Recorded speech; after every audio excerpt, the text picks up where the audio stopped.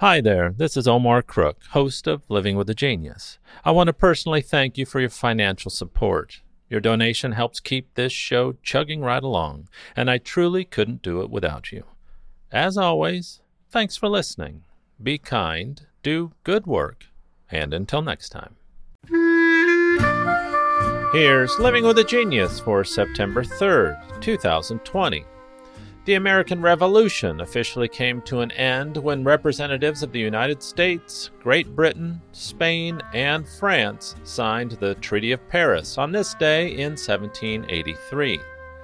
The signing signified America's status as a free nation, as Britain formally recognized the independence of its 13 former American colonies, and the boundaries of the new republic were agreed upon. Florida north to the Great Lakes, and the Atlantic coast west to the Mississippi River.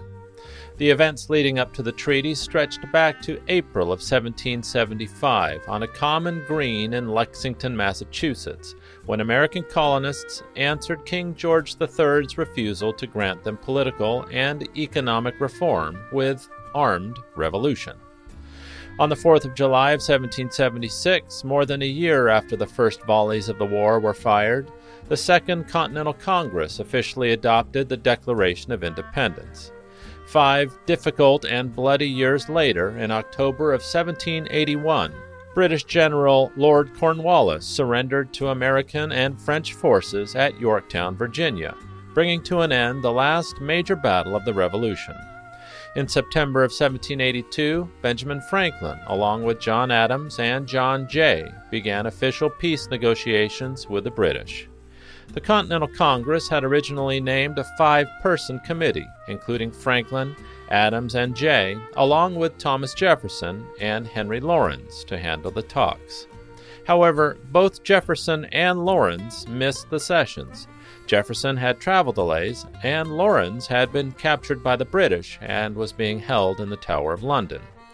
The U.S. delegation, which was distrustful of the French, opted to negotiate separately with the British. During the talks, Franklin demanded that Britain hand over Canada to the United States. This obviously did not come to pass, but America did gain enough new territory south of the Canadian border to double its size. The United States also successfully negotiated for important fishing rights in Canadian waters and agreed, among other things, not to prevent British creditors from attempting to recover debts owed to them.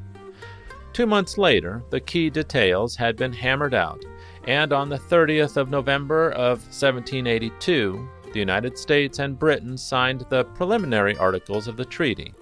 The following year, France signed its own preliminary peace agreement with Britain on the 20th of January, followed by the signing of all 4 nations on this day, September 3rd, 1783.